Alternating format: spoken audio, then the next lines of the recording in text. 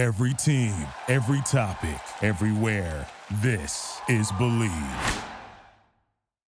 Welcome in, Hawks fans. Your boy Bryce Lewis back at it again for another Believe in Hawks podcast. We have a lot to discuss today on the pod right now. Hawks coming off their third straight loss to the and losing to the 76ers last night. A tough loss for this team. Now 9-12 on the season. Adversity has struck this team with a tough stretch of games coming up. Jalen Johnson still out for a couple more weeks. Trae Young was out of the Sixers game with an illness, so I would think he'd be back for the next game. Hopefully it's not anything that's going to take him multiple days. They don't play again till Monday, so he at least has the weekend to get himself right. So we got to talk about the state of this team right now. And ultimately, the Hawks have tried. I mean, the one thing about this team is they put effort. You can't say they don't. But I think, you see more of the flaws of this roster that people have pointed out at times this year, that I've pointed out at times this year in a game like this against the 76ers, and just a lot of people are asking questions. A lot of people are questioning Quinn. A lot of people are questioning, like the moves obviously we made because of the fact that the roster does have these limitations, which is a fair criticism. People questioning DeJounte, people questioning, just everything, like about what this team is, what we should have did, everything under the sun. So we're going to get into all that today on the podcast. So like I say, guys, appreciate you guys tuning into the pod. We're going to talk about that all today. Also, if you're listening to me on YouTube, obviously you can see my social at the bottom of the screen, Bryce_2K. Go ahead and shoot me a follow there. Also subscribe and like for the channel and this video. So I definitely appreciate all the love and support. Same thing for audio. If you want to go ahead, show love to the podcast, leave a review, leave a rating on the pod. Anything helps to help grow this podcast and try to make it the number one podcast in the Atlanta Hawks community. So I appreciate all you guys, like I said, tuning in once again and everything under the sun. So, like I said, Hawks lost the Sixers last night in a game where, they competed. I mean, they competed last night, but it just wasn't enough, especially in the fourth quarter. The fourth quarter, realistically, is where I feel like the Hawks, that's been the difference between them being a better team and then the team they are now record-wise. And what I mean by that is like, you got to like look at it like this. I said that I feel like in the fourth quarters that this team, they've struggled. The biggest thing they've struggled to do is execute in fourth quarters. They've struggled to get stops. And then even though they're such a great scoring team average-wise, it seems like when the moments matter most, they're not able to get consistent offense unless it's from a guy like Trae, if he's hot or something like that. And I think that's a big issue. If you look at the Brooklyn Nets game, I mean, they were in that game. Trae had hit that big three, and then what lost them that game? The fact that the Nets ran a great play, were able to basically cut out the back, boom, wide open layup. Communication could have been better. Multiple guys could have did things better on that play, but they didn't. And that was the difference between winning and losing the game. Sixers game was close, 2-point game, tie game at times, and then now it ends an 11-point game, which happened the first time, even with Trae and Jalen was in the lineup against the Sixers. They were close and then just fell apart. And there's multiple things you can look at. I mean, you look at this team and you think, you're 9-12 right now. Like I said, you still have Denver coming up. You got Toronto back-to-back. You got Cleveland coming up. All those teams are, decent teams. Like I mean, obviously Denver's the best team in that stretch, but you basically, you're not going to have any cupcake games, as they say, for you to win so you can get yourself back on track. If you're going to get yourself back on track, you've got to beat some legitimate teams, some good teams along the way. And I don't think the Hawks are going to make any moves or anything like that until next month, which is when it gets close to the trade deadline anyway. Now, I could be surprised. You never know what could happen. Landry could be, or whoever could just be like, make a move now. You never know in the NBA. But I don't think any help's going to necessarily come till that point too. But overall, I think that there are some things that just makes this team they're just not fun. I mean, I'm seeing it a lot. Like people are just like, the team's not fun, and I've seen that multiple times over the last few years. Because obviously that Eastern Conference Finals team that was a fun team. I think everybody really enjoyed watching them play. There's teams in the league now that are fun to watch but not good, and we know who those teams are. Like, oh, they're not good, but they're very fun to watch. And you have some teams you think about the Spurs for all those years. They weren't necessarily a fun team to watch. If you were just a lover of pure basketball, it was fun for you. But if you wanted all the highlight plays and everything, the Spurs weren't your cup of tea. But they won. And if you win at the end of the day as a fan, you're probably like, hey, you winning. I can't complain too much. So the Hawks, it's kind of crazy to say a team with top 5 in fast break, top 5 in scoring, top 5 in pace isn't a fun team. But I think that's indicative of how this season has felt for a lot of fans. I think that's indicative of how the season has came off, because I think fans have had higher expectations than what we've seen so far. And us not reaching and achieving those expectations are creating that ripple effect in the fan base that's making people be like, I don't like this. I don't want to watch these games, because it feels like we can never blow anybody out. First of all, it feels like we could never blow anybody out. It's always competitive against whoever, no matter if it's a bad team, really good team, whatever. It always feels like there's always a lot of mistakes made on the court that you're just like, what? Like, this is stupid. IQ's not there. We cost us a game. Like, oh my God. People like, I don't like watching DeAndre Hunter play. I don't like watching Capella play. Things like that. Like, I don't like watching particular players. Like, I don't like watching how they operate. And one of the big things, too, that came out of last night's game, and this is something I've observed across the season, the reason why I don't make any judgments so fast is I like to see how the season plays out. We're past the first quarter of the season now, so I can start to have more of an opinion on what I've seen, and I can give that to you guys. And big thing I think is that the Hawks sorely need more shot makers. And the thing is like, Trey's a shot maker. Maybe you consider Bogey a shot maker too. But outside of that, DeJounte has his moments. If he has his mid-range going and stuff, and then I can get his 3 going, then he becomes a shot maker. But that's not him on any given game basis. For the most part, I feel like sometimes. Bay can make shots, but I don't know if I consider him a shot maker. And I think in the fourth quarter of the Sixers game, you kind of saw that. They didn't really have any shot makers. The Sixers ramped up the intensity and pressure defensively, and they couldn't get any good possession. The quality of possessions in that fourth quarter was not good. They took care of the ball great the first 3 quarters, and then they turned it over 8-9 times in the fourth quarter. So, I think that is again, indicative of what this season has been like for this team. It's been tough to maintain that type of momentum that they need to maintain for them to be successful. When you're a 500 team like this, the problem is you have a thin margin. The Hawks have a thin margin when they play teams. They're not a team that can make all these mistakes and still beat you. They're not that good of a team who can not play their best but still be able to handle you. They have to play a certain way for them to win these games. And so they have a very thin margin of error. And I feel like that shows itself in these fourth quarters. Or when they would always start games trailing by 10 points and they're having to fight back every time. Those are examples of listen, you're a 500 team because you can't establish something consistent. And obviously habits are still being developed and everything under the sun and whatever. Because obviously this team's developed bad habits over the last couple of years and etc.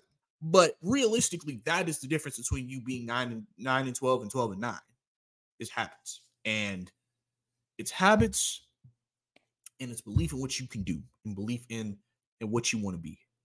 And just executing it down the stretch. Because if you can't execute, it pretty much fucks you up. Excuse my language. I gotta put this as explicit.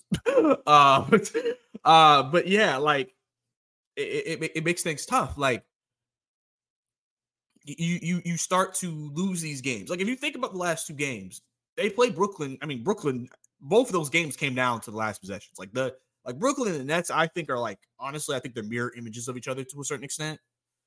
You know what I'm saying? I feel like they clearly have shown you they're pretty much equal. for the most part, both of those teams. Like wherever Brooklyn is where the Hawks are. And that's why you get games that go right down to the wire.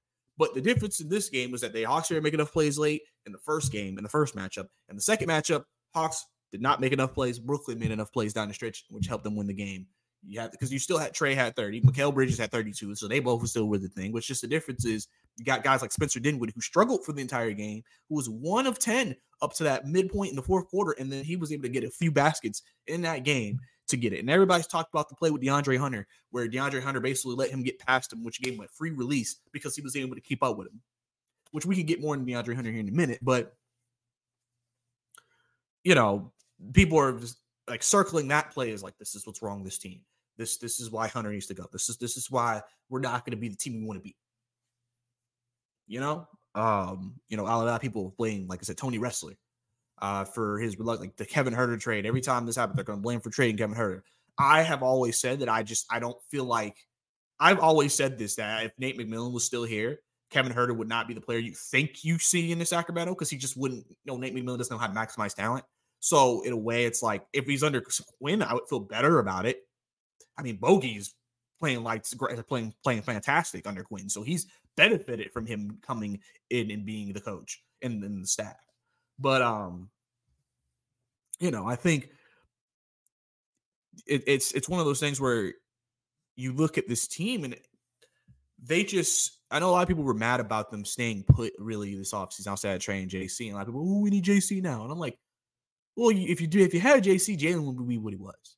But I've also said too that I think last year, if you think about it, you had John Collins and Clint Capella, and then when you went to your bench, you could go Jalen, you could go Bay, or you could go Okongwu. You had 3 guys who could relatively come in for any of those guys if someone got hurt, foul trouble. This year, you don't have that depth. You don't have those guys you can trust to come in like that. Like, think about it. You lose Jalen Johnson, now Bay's your 4. You don't really have a 4 after him. You have no true 4. You have to put Hunter at the 4. Realistically, if Capella went down, you sent Bruno to College Park. I mean, you can call him up whenever, but I mean, he's your backup center after that. And he hasn't even gotten PT with the issues in the front court just to see what he can do out there in the rotation. Your front court depth is lacking. It's very and this team is very dependent on their top 8 when they're healthy, which I think they need to rely more or at least be able to give roles to guys that are 9 and 10. I know Quinn ran a 9-man rotation last year. I think he should do that again this year. I mean, he tries to, but he gives that 9th guy like 5 minutes maybe at night, depending on what the matchup is and how that person is playing. And then that's why it's a rotation between Wesley Matthews, AJ Griffin, or Garrison Matthews, which that also is a topic of discussion too. So, and I think guards, you have a lot of guards, but you also feel like, man, are we getting enough from who we need? Because realistically, in today's NBA, I mean, you got to have great wing play. And, I think everybody has their opinion on DeAndre Hunter. And I think DeAndre Hunter is a fine player. I do. I really do. But he isn't the type of wing that this team needs, which is why Pascal Siakam was mentioned in trade talks. Because Pascal upgrades you offensively and defensively and gives you more juice. The thing about DeAndre Hunter is he had 24 last night, and he led the team in scoring, I believe. But even with that, how impactful did that 24 points feel to you? Did you feel like, man, like DeAndre, man, like he is really giving us some juice that we need tonight to really offset losing Trae Young? Or did you just feel like, okay, Trae's just having a good game offensively? There's a difference in the two. Siakam would give you more juice. And you would assume plays like that game against the Nets when Spencer did when he got past him wouldn't happen as easily, at least. Because, guys are shot makers in this league. So, I think that Hunter, technically numbers-wise, Hunter is playing better than he's played the last couple of seasons. But at the same time, he still makes those mistakes. The lazy turnovers, the losing of handling, still has a bit of a weak handle at times. It's like he his mistakes happen in very inopportune times. So when you have that, it just feels like it offsets what he does well. And it feels like what he does well isn't well enough to really make you feel like it's okay.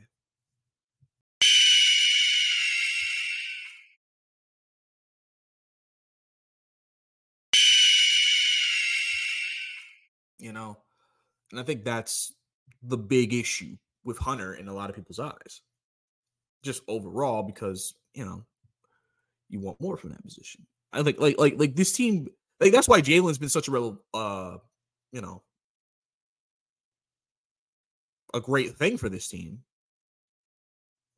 Because he kind of gives you juice. He and Trey are like the only two players in this team who really give you juice on this team. And if you know ball, you know what I'm talking about.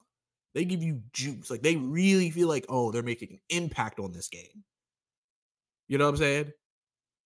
And like I said, DeJounte has his moments. And Bogey has his moments. Bogey's just consistent. He's consistently giving you what you need every night from him, which is why I love him. You know, that's why I people were talking about we should have traded Bogey, but like I just remember Kevin Huerter was mad and consistent. He would go games, stretches, 10 games of just being complete mid. Or at least Bogey, for the most part, he's pretty much giving you good games every game now, especially now after just that knee surgery from last year. He seems to be more healthy, played well in FIFA. He's bringing it into the season, still playing well now. So, you know, he's done what he's needed to do. And like Bay's played pretty decent too last few games. He's stepped up, but he obviously has his issues defensively. That's where his flaws are. He's an offensive guy, not much of a defensive plus. That's you have those guys in your roster. It's part of it. But yeah. So right now, the state of this team is not in the best place. I mean, you could lose. You're probably projected to lose Monday against the Nuggets. That'll drop you to 9-13. You're 4 games under 500. Still got the Raptors, which is not an easy game. I mean, obviously you need to win those games, but you know that could still be ills. And then you got Cleveland, who is a decent team. So you don't really have any gimmies coming up, realistically. I mean, if we look at the schedule for them coming up, the next quote unquote gimme game is right after the Cleveland game, which is Monday, December 18th against the Pistons. But then the next two after that are Rockets and Heat. You know, so you're not playing an easy schedule right now. But and yet you're not playing your best basketball either. And that's not a good recipe for success for this team. And it'll be interesting to see as more if the losing continues, what stories get leaked, what else comes out, what you know, and I don't think at all it's one of those things with Nate where like people have issues in the locker room. I don't think it's that at all. We're probably going to just be looking at like people will obviously probably start up Trey rumors again. Trey looking to get traded. Trey looking to leave. Trey looking to eye another place to go to play basketball. That will probably come back up again. So we're gonna have to get ready for that. What else probably would come up? Like, shoot. I mean, maybe people talk about maybe DeJounte could be back on the trading block. I mean, because it really just depends on what this front office would want to do. I mean, I feel like this front office feels like they can't go into a full scale rebuild because of Trey. Because if you do that, then he's going to ask out. So, and you don't want to lose him. Like you really feel like we can't go back to being a bottom dwelling team intentionally right now. You know, it feels like we have to try to be competitive. So, and I don't see them getting off of Trey. So they're just going to think, okay, how can we retool this team to make it more competitive? DeJounte is a good trade asset. That could be something you do. With AJ Griffin not getting many minutes and seeming like he's in the doghouse, he'll probably be someone that you'll probably be dangled in a trade. I mean, that's just how that's going to be. I mean, your best package right now could probably be Hunter and AJ. You're getting Hunter and you're getting a young guard because, most teams want young players in these trades, and you're getting a young guard in AJ, and it depends on obviously how the team feels about AJ and their potential on their squad. So that is your two main trade pieces right there. And then obviously Clint Capella, I always feel like Clint will be in another trade, unless he's in a 3-team, 4-team trade, because people are just feeling like we're not getting the best from that position either, which could be hindering Onyeka Okongwu, or Onyeka Okongwu also has been very inconsistent himself. So, like I said, it's kind of a mixed bag of just different things. You know, you can't really narrow it down to one thing and say this is that thing that's holding this team back. So I think that's been what has been the toughest part of this entire process for this team and for this organization. That the play we've seen recently has just not been good. It's not been good at all. I know some people think I work for the team and I'm not mean or anything, but I'm a guy who believes in evaluation, who knows processes. I've seen this team be worse and then bounce back and make the playoffs. So, I mean, and y'all have seen it too if you've been Hawks fans. I mean, you can't say you haven't. You've seen it. I mean, if you think about it, yeah, they're 9-12 right now. They've lost 3 in a row. Of course, you're going to sit there and be like, yeah, this team ain't it. We need to blow this team up. This team sucks. We're done. We're finished. I mean, that's natural. You're not seeing anything that's making you feel better. Same thing that happened in the East Conference Finals year. Into that All-Star break, weren't we like 5 games under 500? Like we were like 5-6 games under 500. I'm sure everybody was like, "Yep, season's over. We're done. We're finished. We're just trying to get to the lottery." And then they made the East Conference Finals. So you really never know if this team can turn around, and that's the reason why I won't say the season is over, because you don't know. You think you know, but you don't know. All you can do is make your guess, make your assumption, say what you think is going to happen, and then we let it play out. That's just how stuff goes. There are multiple teams in this league who have started off bad and then came back and were good later. Maybe that's the Hawks. We have no idea. But at the same time, we also do see the flaws. We also do see the limitations. We also do see the issues that are on this team. And so that is what makes us feel like, all right, yeah, I don't see that happening. And all that's fair. All of that is fair. So, you know, I think that when you break down this team, I mean, right now you're going through adversity. A lot of teams go through adversity. Sometimes teams go through these stretches where they're not playing well at all. It just seems like they're out of sorts. It just seems like things aren't working. How do you respond to adversity? This team, I feel like, has been actually a very resilient team in the last 3 years. I mean, they have fought in multiple seasons to either make playoffs, get into the playoffs, just get themselves in a position to at least have a shot. And we'll see now under a Quinn Snyder coach team, how do they respond to adversity? I mean, you look at the Sixers game, they came out, they played with great effort, they didn't turn the ball over. So clearly this team isn't quitting because, you know, this team is not just saying, screw this, we're done. Like, they're not doing that. They're playing hard. They're just not able to get over that hump. They're not executing. They're not doing those things that are needed in these games to be able to take that next step for them. So obviously, get Trey back, hopefully Monday for Denver. Like I said, Jalen's still a couple of weeks away, I think. So we probably won't know if he'll be back till maybe mid-December, towards the end of December, maybe. And then, you know, we'll see how this team gets reevaluated in that process. But overall, I mean, I think it's been really tough to as a Hawks fan, and for every Hawks fan that's watching, I understand. Like, it's not easy. Like, you know, I it's funny because I became a fan in 2007 is when I started really watching basketball. And I remember watching the Hawks. It was post-trade deadline Mike Bibby trade, I think, when they made the wild card and pushed Boston to 7. And that made me a fan of this team because they were resilient. They fought. And so I've always looked at the Hawks as this scrappy, resilient team. And then we went to the playoffs of 8-9 years in a row. Even though we weren't winning championships or competing for them, we went to the playoffs. You knew every year you had a decent product. Then you got to the years where Bud took you to the Eastern Conference Finals and you had your peak year. Then you had your down years and you had those bad years. You had the terrible rosters and you had the rebuilding process that got you Trae Young. So I've been through the ups and downs of this team, and I'm sure there's fans who are much older than me who have been there since the 90s with Dominique and all them and those squads. And when obviously the 90s was dominated by Jordan in the East, but I'm sure some people felt like at that time hey, if the Hawks didn't have to deal with Jordan or other particular situations, they may have been able to get to the finals because they had some really talented teams. But throughout, like I said, my history is like I've always viewed the Hawks as a very scrappy team, and at least I just missed the Speedy Claxton era. Good thing for that. Hawks fans know Speedy Claxton.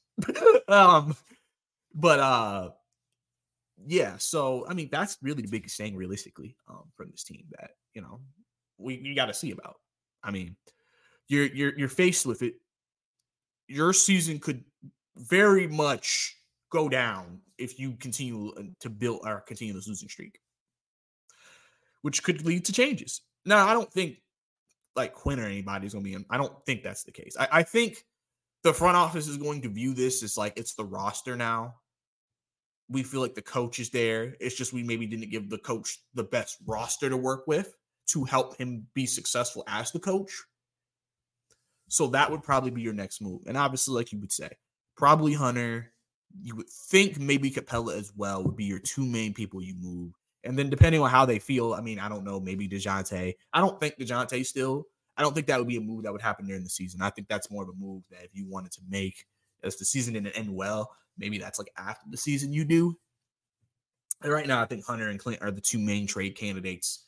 And then probably AJ for now, just because I feel like from a roster construction standpoint, he's just not going to be given the opportunity he needs here to grow as a player. And that's sometimes just how it is. Like people just want to force him into the lineup, but it's like you're going to take out your second best, third best player to give him time to make mistakes. Jalen was different because they needed Jalen. Like they needed him. like he is a need. AJ's in a need. So it's like, they're not going to force him into the lineup. And Jalen also obviously has showed us that he has a very, very high ceiling, a almost star-like ceiling. So, I think Wesley has done well for when he has played. I mean, the problem is that he's not a high-volume shot taker. He's going to maybe put up a couple of shots a game, and he's just going to play some solid defense. Patty Mills played well. I mean, he's a veteran. He knows how to play the game, regardless of his age. And he played well, and he helped last night against the Sixers. So, I think overall, I think you got some good contributors. You got some good things happening from those guys. But overall, I just think that a lot of the issues kind of rained down that have been issues throughout the entire year. Lack of wing play, lack of rebounding, lack of size at times.